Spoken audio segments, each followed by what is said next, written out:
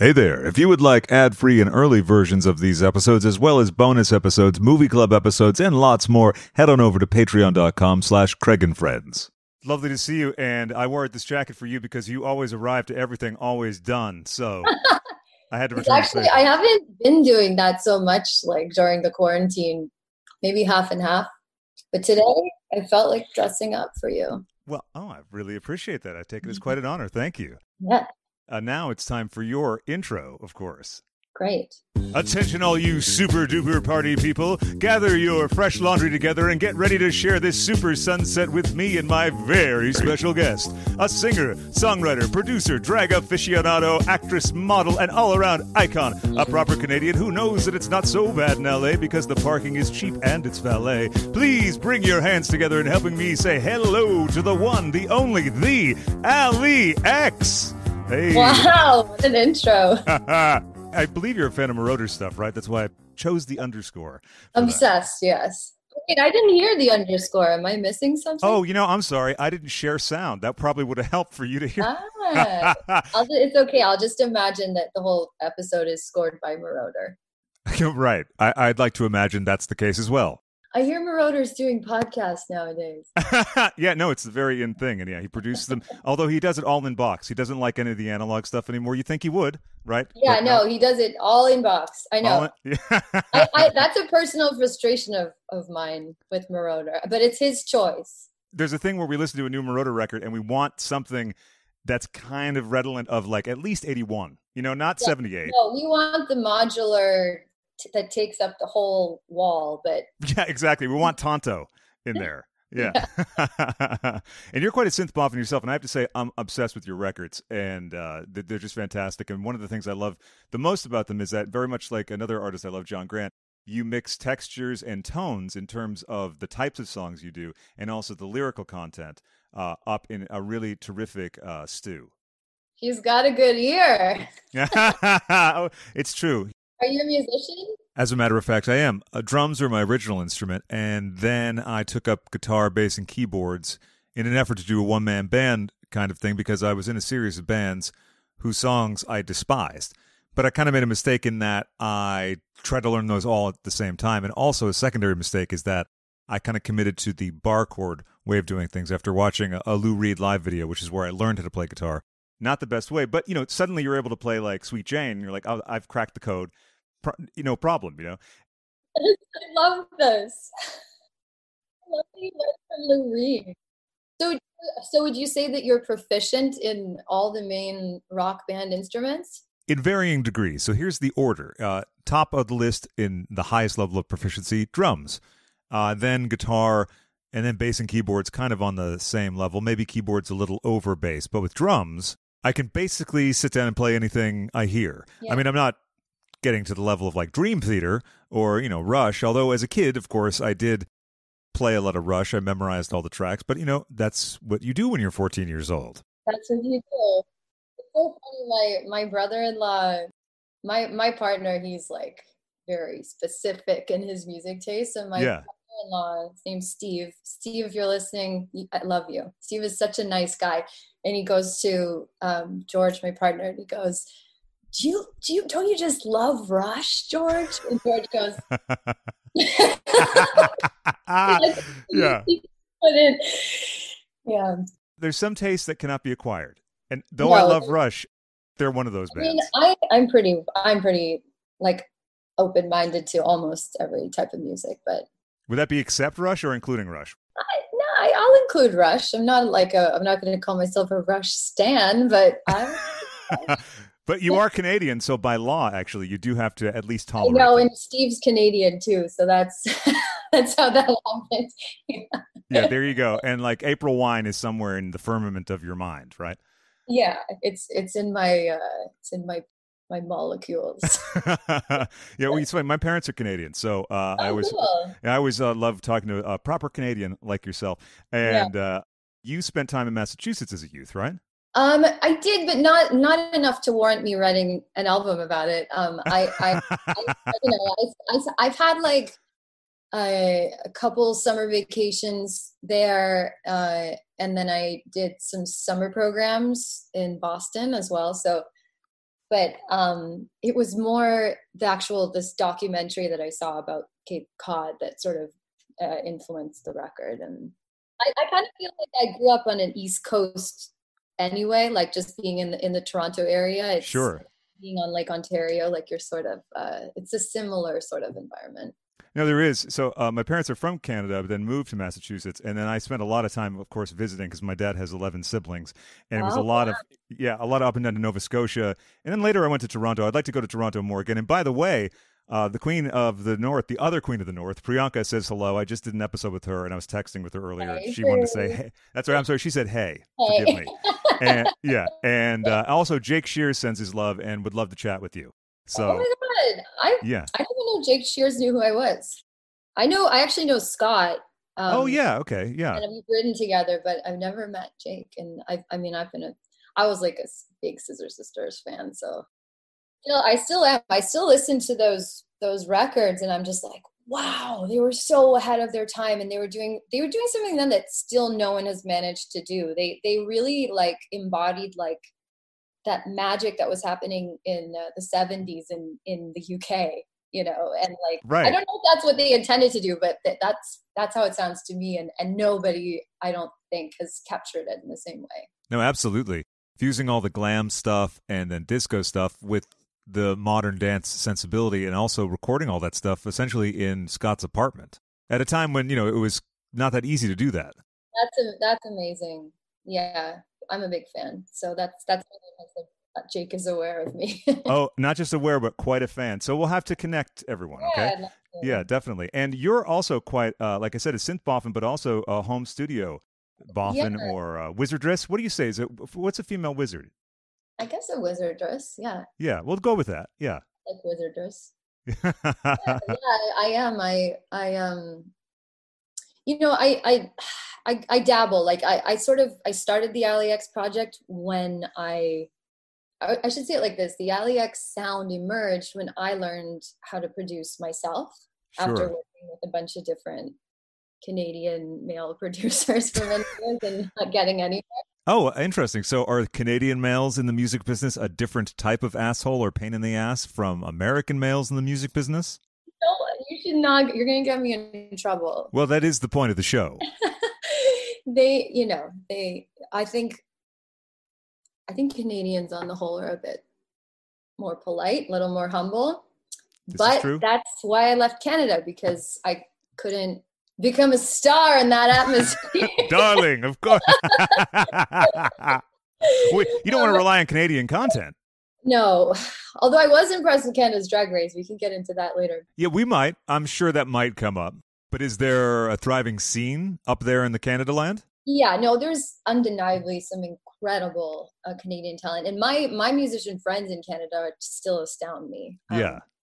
It's different goals. Like it's not here in LA. We think about money and business and fame, and glamour, and in my scene in Toronto, it was much more about music and community. So, But listen, I love that because, like you said in another interview, there's this sort of shame, this implicit shame that you're supposed to have about wanting commercial success.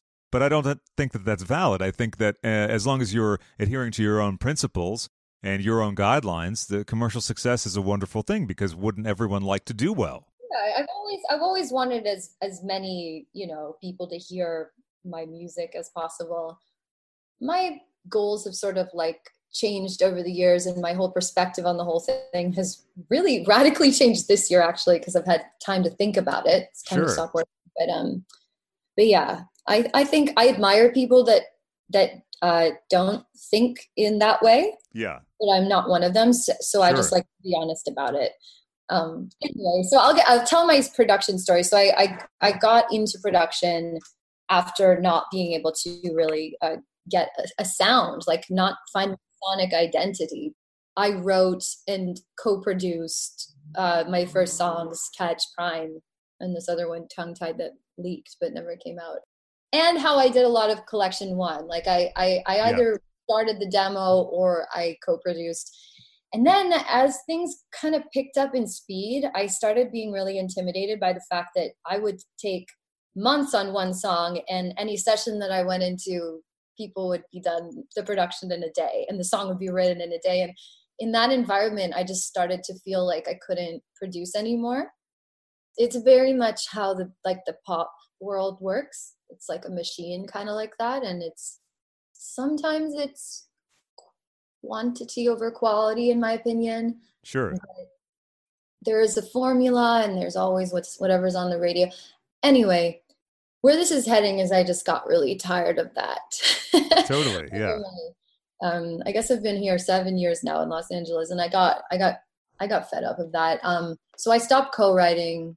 Yeah. I did Cape God kind of in a classic album way, where I was actually completely hands off in terms of being in the DAW, like doing anything. But really? I have my own production ideas. But no, I handed it over to Oscar Gores, who did, I think, an incredible job. And he gave Cape God this very strong sonic identity. Absolutely. And we did it all in kind of one room in Stockholm. And there was one other writer named James. And then sometimes I would do demos in LA and then take them to him to finish it. But so that was really satisfying. And then this year, I went back to Canada for the summer, and I started to go really old school. Like I started to do everything myself from scratch. No other writers, no other producers. Yeah. And that's kind of where I'm at the moment. And that's what's really stimulating and exciting to me. So at the moment, I'm totally obsessed with analog gear, all the new UAD plugins. Sure. Apollo. I'm like DMing Telefunken. Like I'm like there right now. I'm DMing Telefunken is one of my favorite things I've ever heard. That's fantastic. Send me stuff, you know. So that's where I'm at. But there's a long ways to go with like I'm not, for the first time, I'm not rushing anything. So I'm just sort of seeing like where that takes me. I love production, whether I'm the captain or whether I'm sort of just on the couch at the back, like, you know. Yeah, sure. And you did quite a lot of songwriting for other people, right? Did that include also production? No, never production. That's something I've thought about, but like I don't work in this style. I can't keep up like timing wise with it. What I do is much slower and much more throwing like spaghetti at the wall. So I thought maybe in the future I'll try that, but no, I've just co-written in the very typical like Los Angeles sense for some artists, and then I've been a frequent collaborator of our Prince Troye Sivan. Sure. And that's been really rewarding, really great experience as well. And you toured with him as well, right? Yeah, back in the day, he brought me on his first tour for Blue Neighborhood. He's done so many nice things for me. That I love him. He's a really great person. I know that you said in previous interviews that you've gotten a bit jaded with the industry, which I'd like to get into in a sec, but don't you also find that a lot of times the more successful people, or generally the most successful people, are also very nice? Yeah, I do. There's exceptions to that, but I feel like the people that have longevity and the people that I tend to really respect and like look up to, they tend to be pretty grounded, pretty nice, pretty intelligent. Right, because often there's this very easy knee-jerk reaction or characterization of people in show business as basically backstabbers, only out for their own interests. And of course, not to say that there aren't people like that in the industry, but I think there's people like that in every industry. I think it's not that showbiz folks are backstabbers by nature. I think we're just put into an industry where you really have to like fight for your spot, even your little spot. You really have to fight for it, and you prioritize that over everything else. And I think like that's been my experience living in Los Angeles, is sort of, I know so many people, but could I call any of them in a crisis or when I'm like crying or like, you know, and sure. You know, and I think it's more about, how can I help you get ahead? How can you help me get ahead? What should we do together? How can we make some money together? Like that's my impression of show business people, and I'm guilty of it too. You know, sure. I'm guilty of it. But I wasn't saying sure, yeah, like I have a dossier on things like that. Like, you've done. I meant more agreeing with you, and like everyone is, because there's this aspect of it where everyone does want to do something for someone else that can be mutually beneficial. That's all good stuff. But the trouble is because also our identities are tied into whatever we do, right? Because it's like part and Yes. parcel of us, our identity. So then when you have those moments, particularly like in this last year when everything's been fucking crazy, you have this weird feeling sometimes about people maybe because you don't have that same connection, even though it feels like they're friends. And not that it's bad. So it's very strange. It's very strange. And where I'm going in my life, I'm looking to how do I explain? I kind of want to have my two different lives. Like I'd like to Oh, have my business life, my show business life, yeah. and I'm still as ambitious as ever with that. But then I want to have a separate life that is just my personal, real friends, more nature. I think I want to leave Los Angeles. Ooh, really? Wow. More dogs. Like, yeah, I think I need to separate the two for my own well-being. Sure. Yeah. But I think it's just me, and I think it's just how maybe it's choices I've made and how I've chosen to go about my life out here. But yeah, I do feel like something is lacking. And there is a thing in LA that is kind of hard to pin down as to what it is, Yeah. but there's something else happening here under the covers, if you will. I know that Yeah. you've been fascinated with LA all your life, like I have, but I'm curious about where you're going to go to. Are you going to go somewhere more wooded, perhaps more, infested with nature, or less? It sounds so lame when you say it like that. No, no, I'm saying like Tammy Brown, you're going to be walking children in nature, all that stuff, very noble. Yeah, no, I may move. I'm looking at like maybe Oregon or I mean even Northern California or maybe even back to Canada. I'm not sure. Now, do you think that you'd want to wait until like we're sufficiently out of the pandemic to do that, or do you think that it's a decision that is only been confirmed by the sort of the lessons that we've learned during this time? It's definitely one of the many world has turned upside down thoughts that I've had because of the pandemic. But I was already having sort of those inclinations for like the last year or two. And the thing is, like, the way that I work, I have to come here anyway, but Sure. I don't need to live here. I don't have a job in at Warner's where I need to go to my desk every day. I don't co-write that often. Right. If Right. my baby Troy wants me to come work with him on his next record or something, I'll fly in. Happy to. Yeah. No, Or that's true.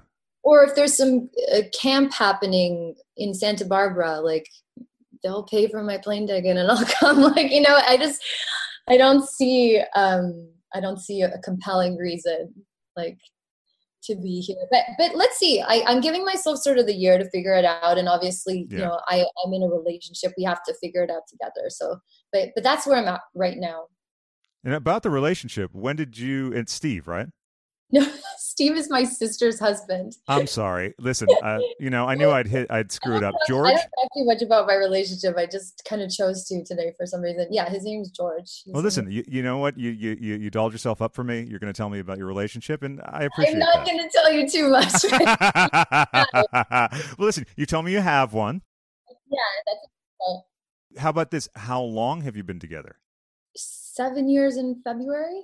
Well, congratulations. That's lovely. Thank you. Yeah, and February, that's my birthday month. So clearly, good things happen in February. And how about this? Can you tell me where you two met? We did a video together. So, what do you think of the idea that if you do meet someone during work times, essentially, that is a personal relationship, that those two things can fuse together and be something extra special? There can be, yeah, that's definitely been proven to me. And so, just to be clear, you're not saying that you're about to be cutting a lot of people out of your life, right?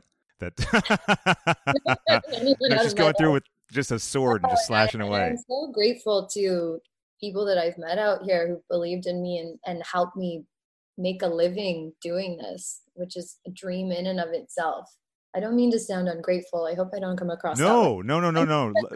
I'm just for who I am. I'm just ready for a change. And I don't want to, by the way, come across it seem like I'm disapproving or judging of whatever No, you're. no, Yeah, you, okay, you good, don't. good. But I just thought like for people listening to this, I just want to if any of them know me. Like, I don't want them to think that I don't want them to misunderstand what I said. But and about the differences between Canada and LA, which you mentioned before, I want actually, you know what? Forget that. Sorry, and I'm going to train wreck a couple times because I have ADD and there's an Adderall shortage in LA, so there's a couple times where I just slam right into the brick wall. What's that? Is there actually an Adderall shortage? Who would ever have thought it in LA of all places? I know. No. And not only that, the Adderall that has been available is of a lower quality generic than the other kind that I had. It's been a whole thing. So this week is fun because I'm taping a whole bunch of shows completely unmedicated. So, Oh my God. I took Adderall for the first time this year for fun, and it was really the perfect drug for me. I was in Paris and I was so productive. everyone likes to be productive in Paris, right? And then I'm like still up. I'm like at 4 a.m. and I'm like, let's do a conference call to my team in Los Angeles. Like, this is great. They're in a different time zone. Yeah. So, in terms of substances and stuff, do you like any other substances?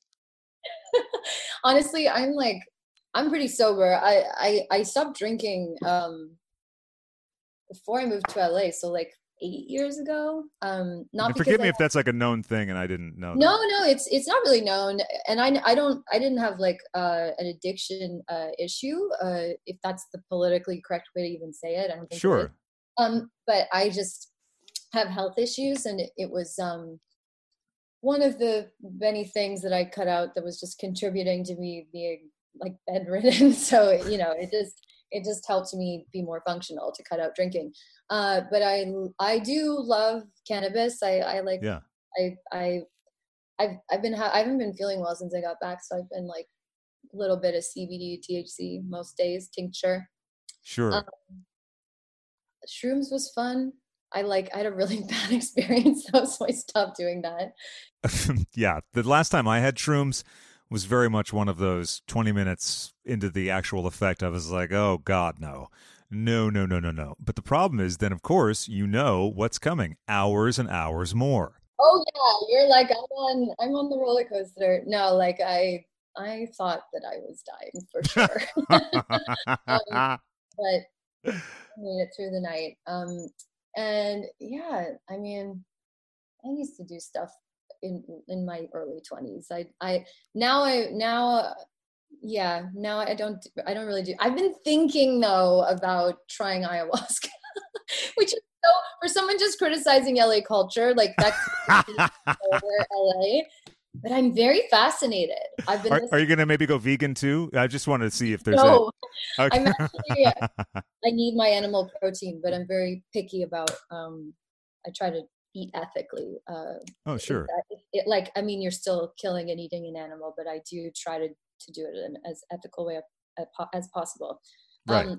But ayahuasca, I've heard really incredible things on. I listen to these like biohacking podcasts. Hmm. They're always like pushing the envelope on how you can basically live longer, how you can increase longevity, and they use the word performance a lot, like how you can physically perform at your highest potential. Yeah.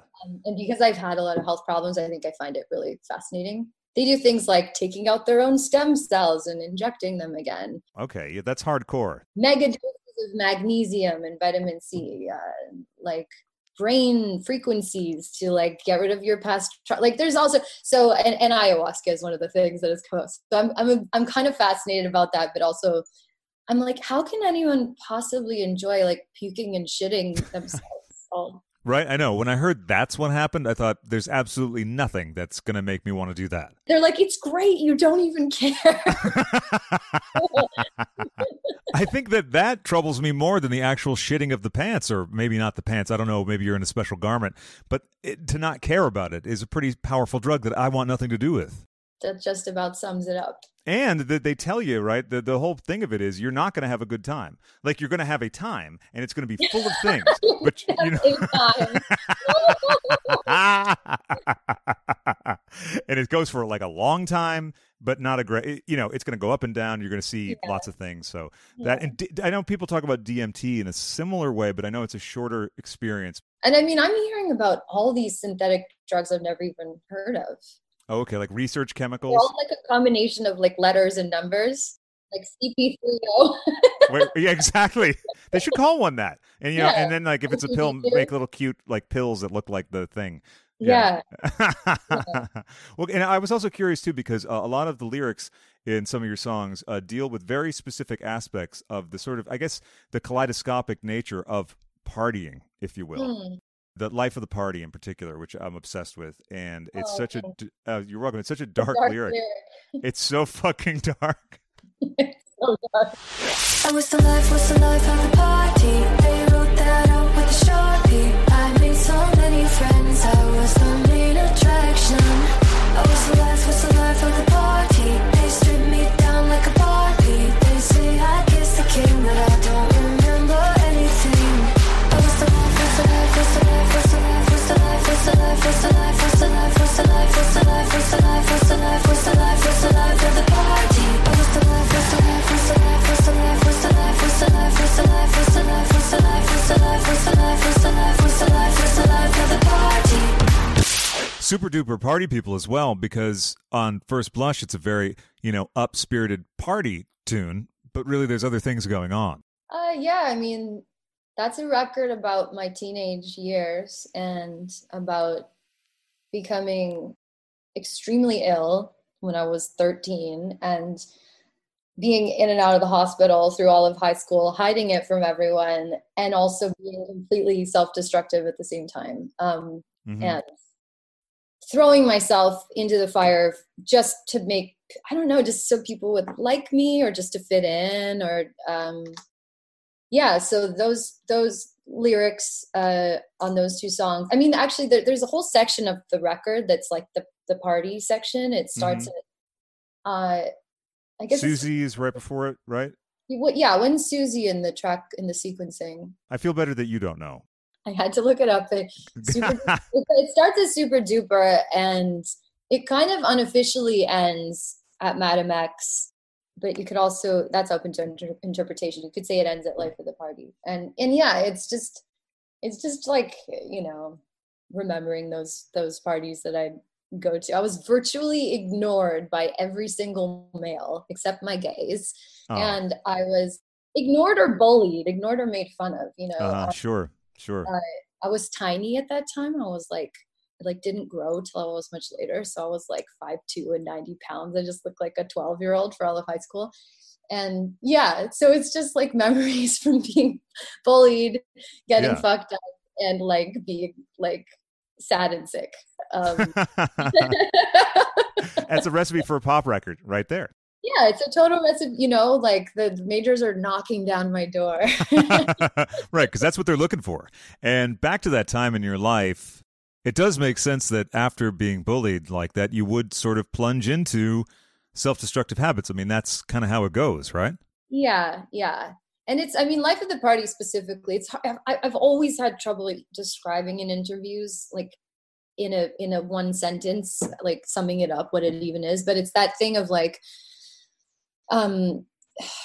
you're willing to, like, it's about being abused in whatever way you want to interpret it, physically or verbally or whatever. Sure. And in that situation, you're willing to take it because you just want to be included. You just want to be in the room of that party, Yeah. And so that whole thing, like the bridge of that song is like, oh, I'll never forget, but I want to forget. Oh, I'll never forget. I don't want to forget, or whatever. And it's that thing of just like, oh, wasn't it cool when I was like there last night? Oh, but were they making fun of me? Or wait, but didn't they hurt me? Wait, did they draw all over my face with a Sharpie? Like, yeah, that push and pull thing that happens when you are deprived of the proper attention.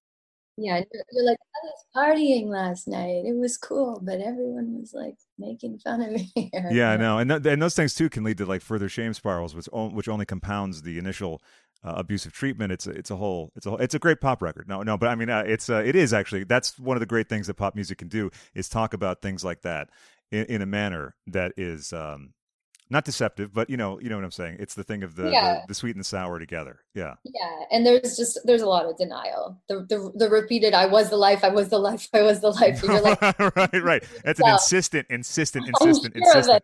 Yeah. Yeah. Yeah.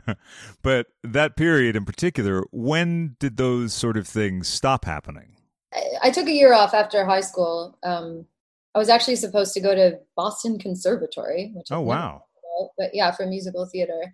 And I got super ill that summer and had to defer, then lost my place, which wasn't cool looking back. And so I ended up going to a musical theater school that was in Canada, a really good one actually. But More polite, I'm sure, especially considering much more Boston. polite, yeah, much cheaper too. God, it was so expensive to go to school at these American universities.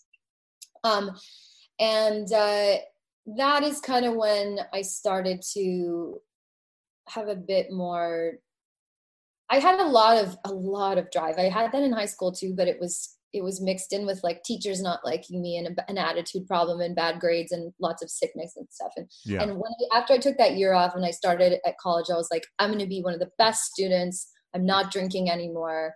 I'm going to work really hard. I'm going to wanted to become a much better dancer. That never happened. And I was just really focused. Yeah. And I feel like that in and of itself demanded more respect. And I was just more respected and treated nicer by my peers. Plus, I mean, most of my friends were girls and gays. So that made it easier too. Yeah, that takes away the problem element. That environment. Yeah. Yeah. Most of my classmates, I should say, like, I think there were like nine straight guys in my year. Musical theater. Well, that makes perfect sense because I would love a rock opera from you. I don't know if you can see behind me on the walls, the posters. That's a Tommy poster. And then the Hedwig and the Angry Inch is right over there. Oh, and you have a body double poster back Yes. there. Oh, good eye. That's much better eyes than mine. I have terrible eyes. Yeah, Body Double, one of my very favorites. And then over here is To Live and Die in L.A., and then the Jobriath documentary. Do you know the Jobriath documentary? I don't think so.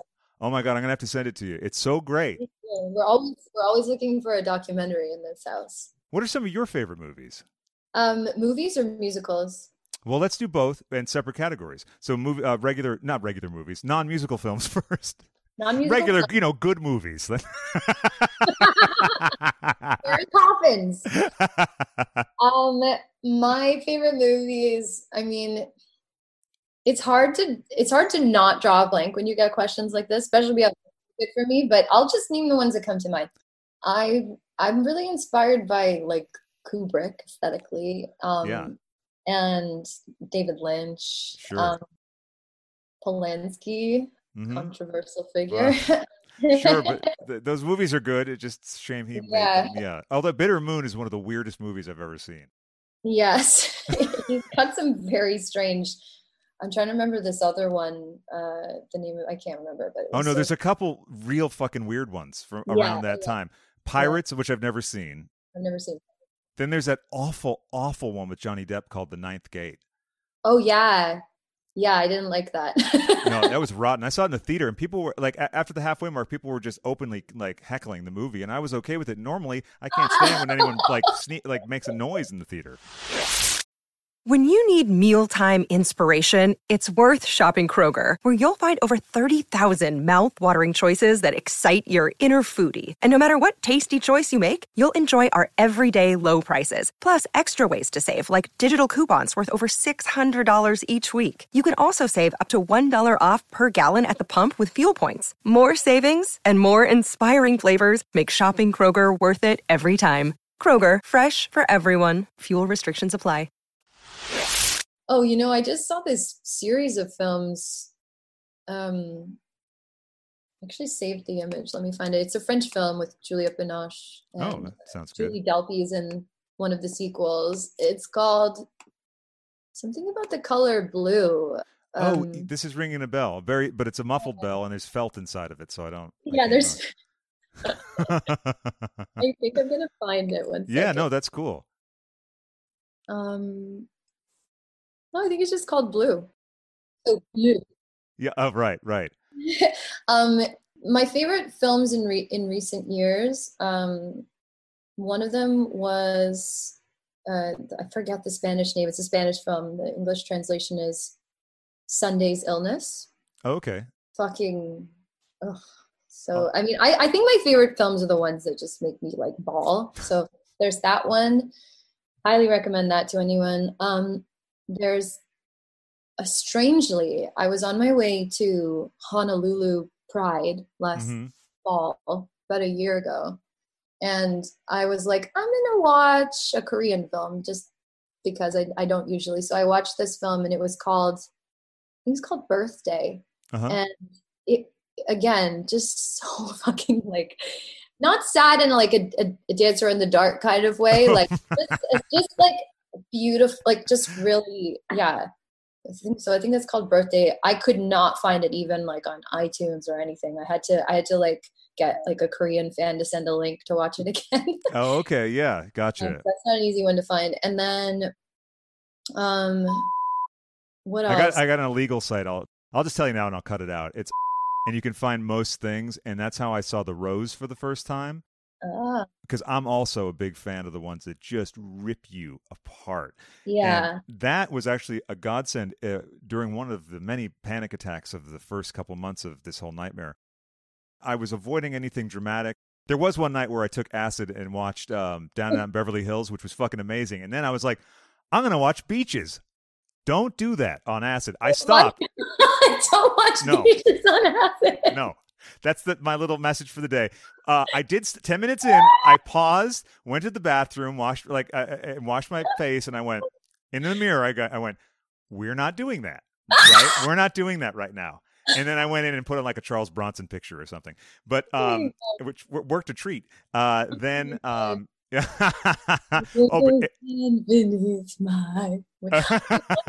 was once on a cruise with my family when I was younger, and whenever I was on a cruise, I would always do the karaoke competition. Sure, yeah. Win it most of the time.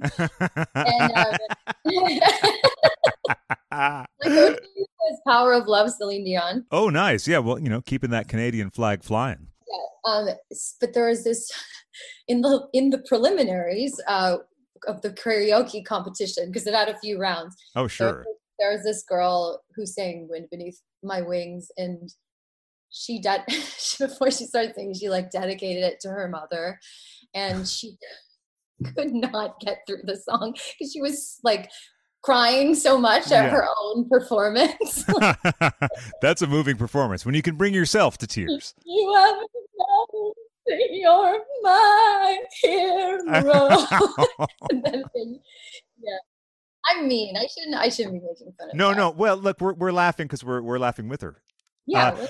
Yeah, exactly. Now, this is probably indelicate and shows what a bad person I am. Was the mother there on board, or was she not with us? No. She was in the audience. Okay, all right. Singing to her mom. Okay, then you know what? It's okay. We can laugh. If it was the other situation, yeah. No, if it's the other situation, I wouldn't. I'm not that mean of a person. Damn. Well, I was trying to expose you, Allie. I am kind of a bitch, but I'm not a mean person. How about you have a rotted sense of humor, which I do as well. Yeah, that. And back to musicals, of course, Dancer in the Dark, which I watched, cried my eyes out during the entire thing, and then about an hour later showed to my mom. And then, when I told Katya about that, Katya said that made me the scariest person she'd ever met. So that's something. There's one trigger. I mean, there's some really, I love Melancholia. That's probably my favorite film of his. And then there's other ones that are just like hard to watch. What's the one that Nicole Kidman was in? She was like, I'll never work with him again. Remember, she said that. Oh, who was it again? Nicole Kidman. It was the film. It was very experimental, really well done. It was on like a set, like a theater set, like a black room, and every room was just like chalk drawn on the floor, like kitchen, like but apparently he was so like abusive as a director that she would never work with him. I love that Nicole Kidman does a lot of experimental or sort of outside things or things to the left. I love Nicole Kidman. I think she picks really great projects. She does. She did two with John Cameron Mitchell. The film that Troy was in, Boy Erased. And I've been meaning to see that. I haven't seen it. It's really good. It's about conversion therapy, and yeah, I just thought it was, it wasn't a huge film, but an example of just a good film that Nicole Kidman picked for herself. I'm sure her agent and manager picked it as well, but But she definitely plays a strong hand in the films that she chooses. I think she produced Rabbit Hole, that was directed by John Cameron Mitchell. I think she sought him out, actually, to direct that, which is an adaptation of a play. Very, very heavy movie. Really good, but not very jolly. Not for this time. And then she also did How to Talk to Girls at Parties, directed by John Cameron Mitchell. So I think she has a strong hand in that. I think she does. I mean, you don't have like a career that long of so many great films and not have a hand in it. One of her earlier movies, Dead Calm, I remember being really good. That's her and Sam Neill. It's a thriller set out on a yacht or a boat somewhere. I guess a yacht is a boat. But anyway, you've done some acting as well. I don't know exactly where, but I remember hearing you talk about it in a great interview that you did with, oh my God, what's their name? The one where you're walking around? Oh, yeah. Oh, I know. She didn't even say her name. It was the name of her like channel.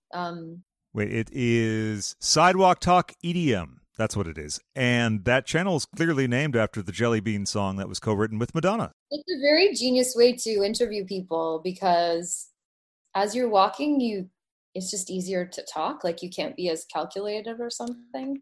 Right. She got all sorts of information out of me. She also had these like surprise questions and I was like, oh, wow, you know that. Okay. Right. Like the thing about how do you solve a problem like Maria? Don't. Oh my God.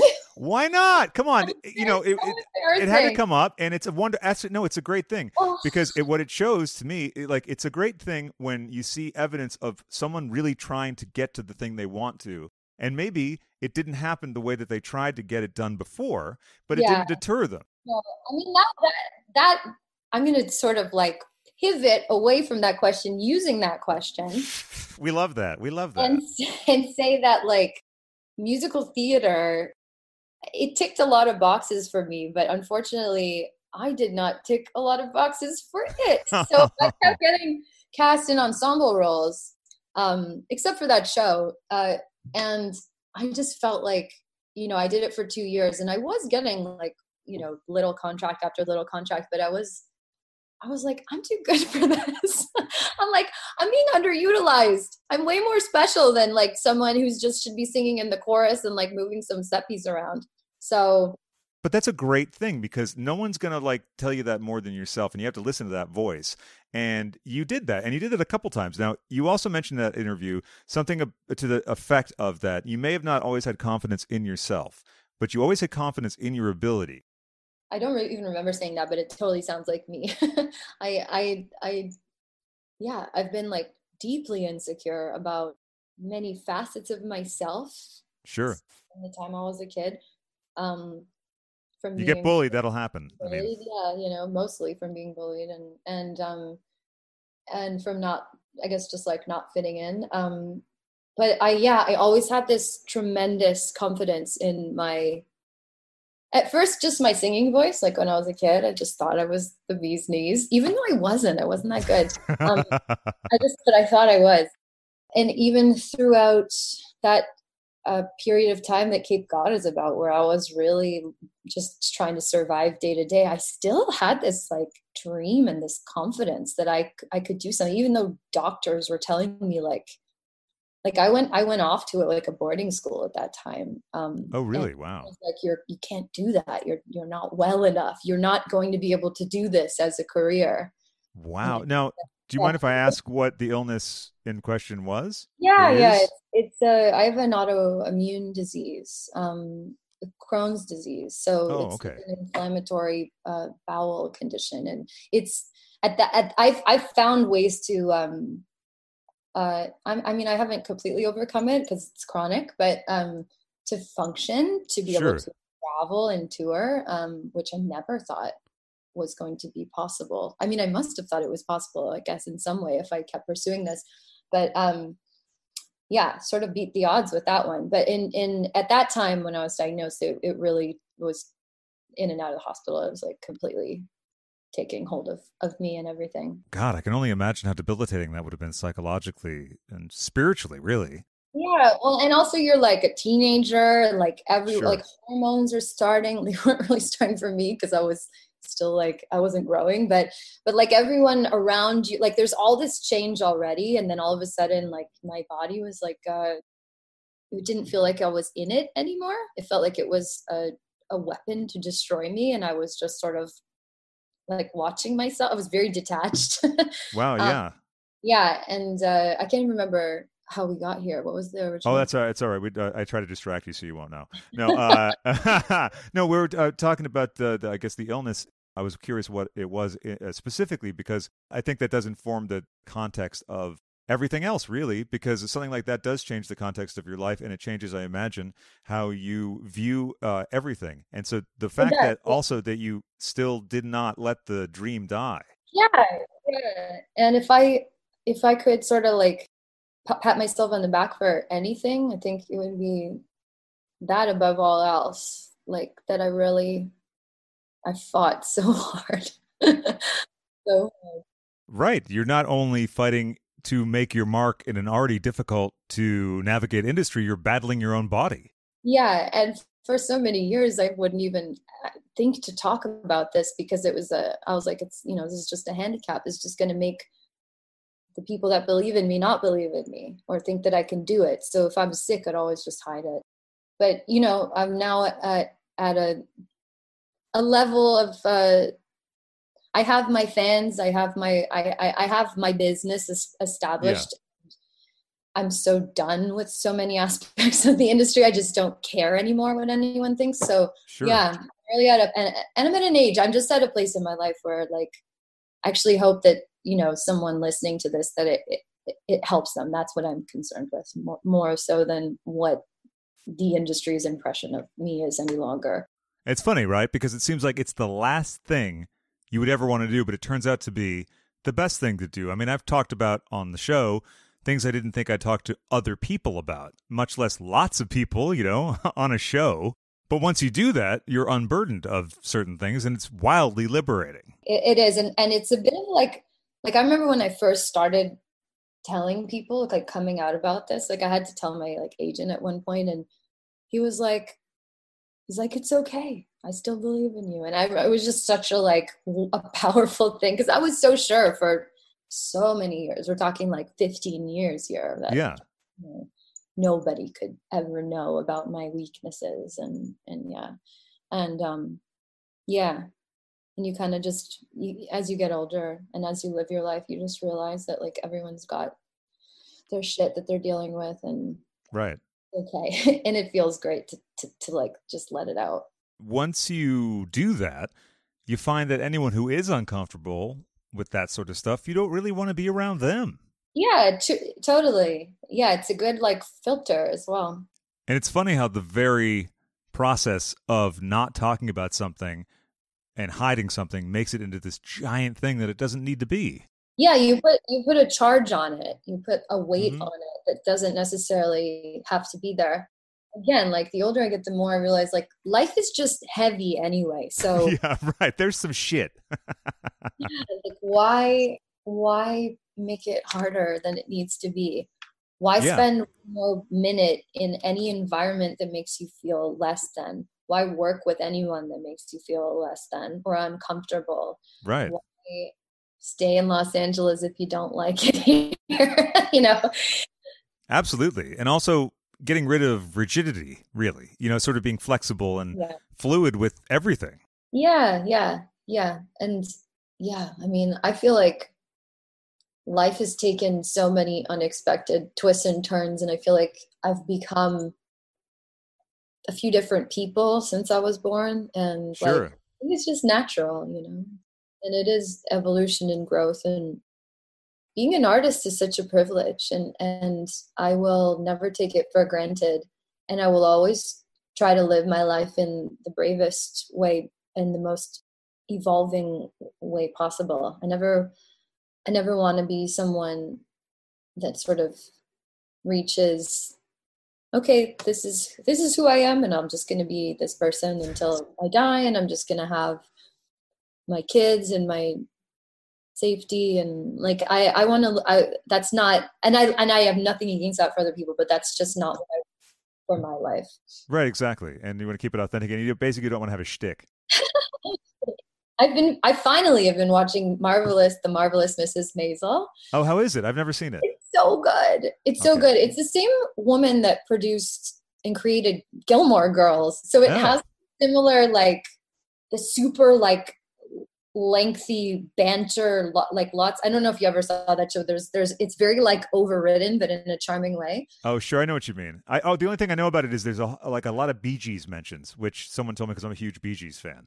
Oh yeah, I love the Bee Gees too. But yeah, it's so good. And there's this comic, this famous comic, fictional on the show, who Jane Lynch plays, and her name is Sophie Lennon, and she's all about like the shtick. Oh yeah. Says, put that on your plate and eat it. Like, Oh, I love a catchphrase comedian.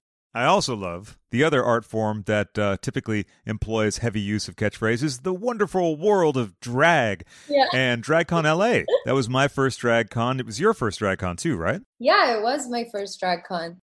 That was a very interesting experience. I shouldn't have had a booth. I don't know. Don't know what I was thinking. Someone like World of Wonder was like, "You want your own booth?" They like let me have it for the space for free. And I was that's like, you have to say yes to that. I mean, yeah, but oh my God, I realized as soon as I got there, I was like, no, this is for the girls. This is for the queens. This is not for me. But you know, I saw your looks though. Your looks were amazing. They were good looks. Man, some of those headpieces were. I mean, they were. It was Iggy Rosales who did my hair there, and the headpieces. But they were so heavy to wear for 12 hours. And then perform on stage with them, right? I didn't. Did I? No, I don't think I did. I thought you did. I thought you had the thing. I did. I think you're right. Yeah, I think I was wearing the pink look on stage. Yeah. That's right. Your first experience with the drag queen was in Provincetown, right? When you were very young? Yeah. That was my first experience, like seeing drag queens at all. And it was a very, positive first. It would be horrible if it was like the queen was meaner to me than anyone at school. And then somehow. She slapped me. I mean, that was like one of those childhood trips to like Massachusetts that I was talking about. And we were in Provincetown for the evening. In my memory, it looked like a full-on pride parade, but I think it's just like that in Provincetown every night. Right.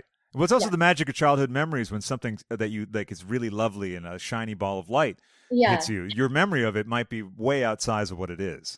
Yeah, so it might be that. But I do remember there was a group of 3 queens. We were, me, my family, and then we had family friends. We were all walking along some main road, and they were at the side there. And I was staring like a kid that had never seen a drag queen before. Yeah. And they went, "Hey, honey," and I went, "Hi." And that was my first memory. I was just very enamored. Now, when were you next in the drag milieu? Was it teenage years? Yeah. Well, so I was lucky in that my difficult high school years were actually made less difficult by the fact that I was at art school. So I went to 2 different art schools, and so, you know, for the time that I went to high school, which was some time ago now, it was actually very progressive, and there were a lot of like ravers, goth kids, and a lot of openness about sexuality. I remember even on my first day of high school, a girl in my class was like, "I'm bi," and I was like, "Cool." I didn't really think anything. So throughout high school, like there was already kind of experimentation with, you know, how people dressed and presented their gender identities. Yeah. And then there's theater, you know, where, so in college, like we did a production of Shakespeare's Hamlet, right? That's the big drag one. Not well, they're all big drag ones in a way. Yeah, that's true. That's true. It's the one with Rosalind, As You Like It. As You Like It. Okay. And, you know, I remember the director had all the cast reverse gender roles. So the, you know, the males played the female roles. And, that's great. Yeah, and at that point I was going to Church Street in Toronto, which was where like it's sort of migrated now, and it's like the older gays that go to Church Street. But yeah, and I started going to like Buddies in Bad Times, which was a theater that turned into a club every Saturday night, and there'd always be queens there. And yeah, like I feel like there was always some drag presence, and then you know, when I when I moved out to LA, it just became more like meeting all the people on Drag Race and Sure. becoming like indirectly associated with it somehow. Oh, and Violet did like a video with me early on, Yeah. All the Rage, and yeah, just, you know.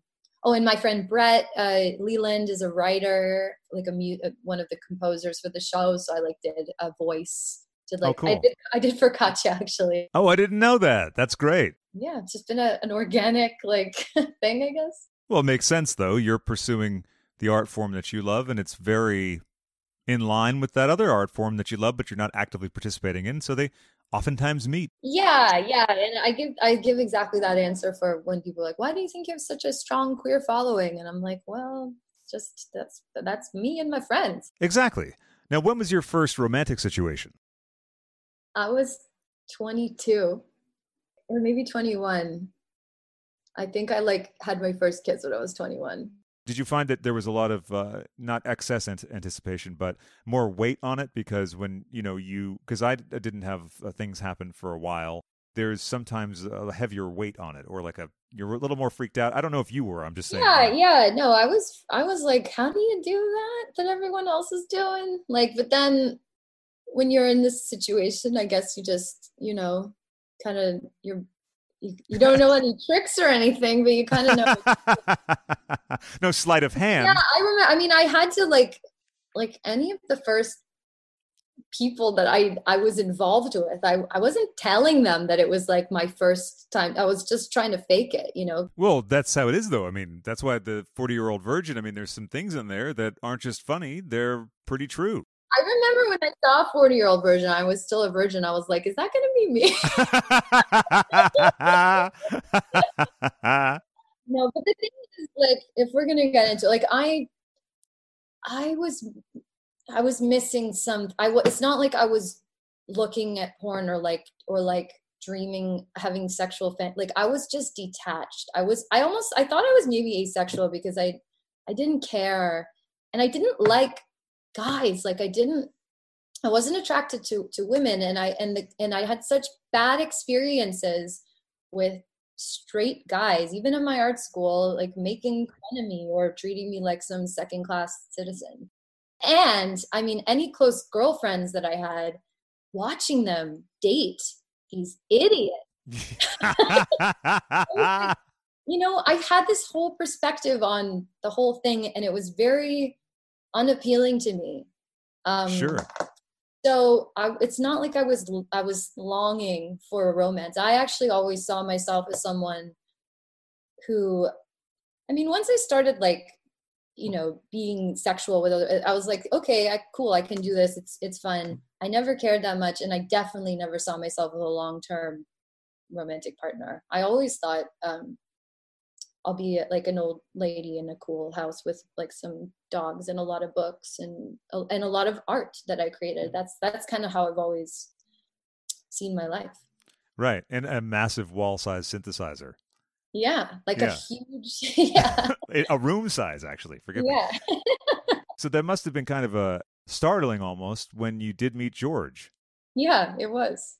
I'd never been in a serious relationship. I've been maybe six months. Oh, okay. And like I said, I really wasn't looking for that or expecting that. But it's been a good thing for me. I'll definitely attest to that. It's taught me how to like share in all aspects of the word. That's something that maybe you do have to learn when you're so, by necessity, self-reliant, because you pulled yourself out of the mental, pit that you could fall into from the physical conditions that you had. I mean, or you know what I mean? They were worse then or whatever. It's only natural that you would sort of see yourself as a unlovable, maybe unlovable. Oh wow! Okay, that's a different word than I was going to think of. But no, I saw myself as too complicated, too different. Okay.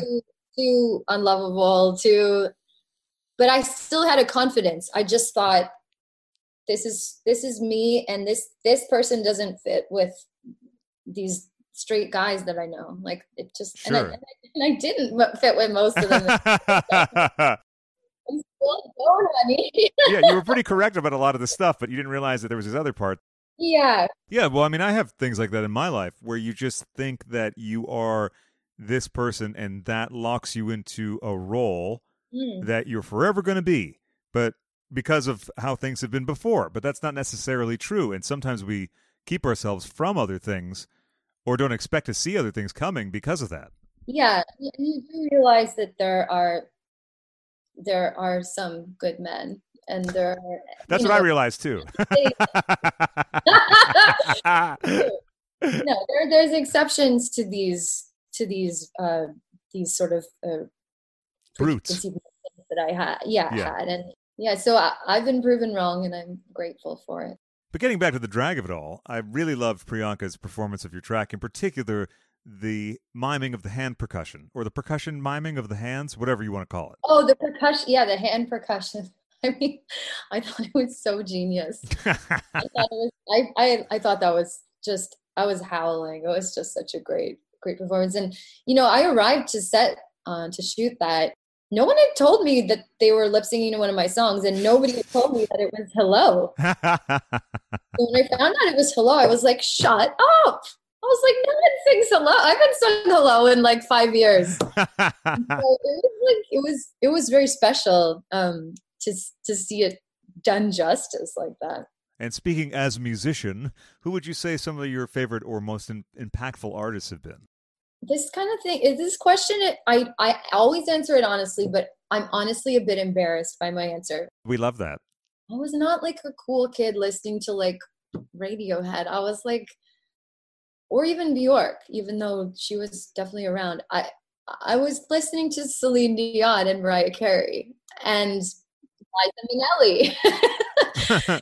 I don't know. You had gay friends and you liked Liza Minnelli and Celine Dion. This seems very shocking to me. I liked Disney movies. I liked musicals. I liked the great balladeers of the 90s. And that's kind of why, I sound like a Disney princess when I sing. I just shot something that involved live singing, and I sent it to my friend Jordan to mix it. It was like 11 at night the other night. He's like, I just have to tell you, I'm really stoned right now, and you sound just like a Disney princess. That's great. And I'm really good at I'm not great, but I'm decent at hiding it in on the recordings because I can completely control it. But as soon as I'm in like a live setting, like I just all that history comes out. But yeah, those are my influences. And then when I got older, then I completely changed my taste, and I still like that stuff that I just named, but I don't think of it as the most rich or inspiring music anymore at all. But people used to really goof on ABBA or the Bee Gees, like we talked about before, and that stuff's the best. You can't get better than that stuff. No, I mean, yeah, ABBA so good, Bee Gees so good. One thing that I was kind of into, or one artist I was kind of into in high school, because I think my babysitter was into it. So when I was younger, she was like, "You should buy Tori Amos' album." So I bought it at Blockbuster, and it was Boys for Pele, and that's an album that I've been revisiting during the quarantine. And I just bring that up because I've talked to a few people that are like revisiting old favorites during this pandemic. Yeah. That's been my album that I've gone back to. It's pretty amazing. When did you start playing instruments in addition to singing? I actually started piano lessons before I started vocal lessons. Oh, okay. All right. I was in grade 4. So how old are you then? Like 10? I think so. Yeah.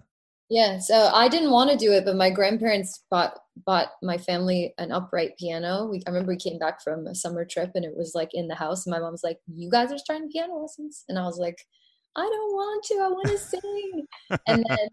and then she had to drag me. Like I remember I used to go at lunchtime during like the school week, and she had to drag me to the first lesson, and then completely against what I was saying, I just ended up loving it, and ended up studying all the way through high school in piano. In addition to the keyboards, do you play other instruments? I don't. But you can program them, so I can program them, yeah. No, but I'm just a pianist, just a keyboardist, and I'm not even that good at that. I thought I was, and then I went to that boarding school I told you about, which is this very prestigious arts academy, and Yeah. I realized like, oh shit, no, like these people play piano. I'm okay. Well, there's the people that can like play piano like in a classical level and then talk to you at Like- the same time. I'm just like, well, yeah. Or like, like the Rachmaninoff, like 20-page concertos. I was like, in Canada, we have this like curriculum, the Royal Conservatory, and it takes you from like grade 1 to grade 8. And so I was all, I'm in grade 8 piano now. And then I'm playing my dainty little thing. And then you see like Sergei from like Macedonia. No, he's from Russia. And he was just like, and these people would practice for like 6 hours a day, no exaggeration. So yeah. That's when I realized a concert pianist you will never be. Right, but a composer, there you go. Yeah. Would you like to explain the X thing for folks who might not be aware of the overall concept? The X is the unknown variable. That's X has so many definitions and I love all of them, but that's the one that I usually... Like 10, ALLE 10, which is what we thought it was, right? X means kind of like a blank space, and it has sort of like an anonymity attached to it that I've always liked. Yeah. And when I started the project, I was at a place in my life where I wanted a blank slate and in a sort of a new start, a new identity. And so I sort of took that on as my like last name in a way, and created a whole X world around it. And the whole project is about trying to find your truth and your identity. And the idea is that if I was ever to like solve the X, that the X wouldn't exist anymore.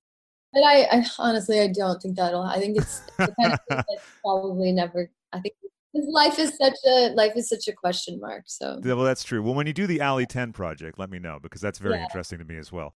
And then everything has to be done in 10s. That'll be good. And then eventually the 10 disc or 10 LP, of course, 10 double LP box set. Yeah, 10 double LP box set. Yeah. So I've had a wonderful time with you, ALLE, and I thank you so much for doing the show. Oh, thanks so much for having me. I've been listening to Whimsically Volatile for some years now. For more, head on over to patreon.com/Craig and Friends, sign up, and slide on into the Thunderbuns of Hot Dog Club.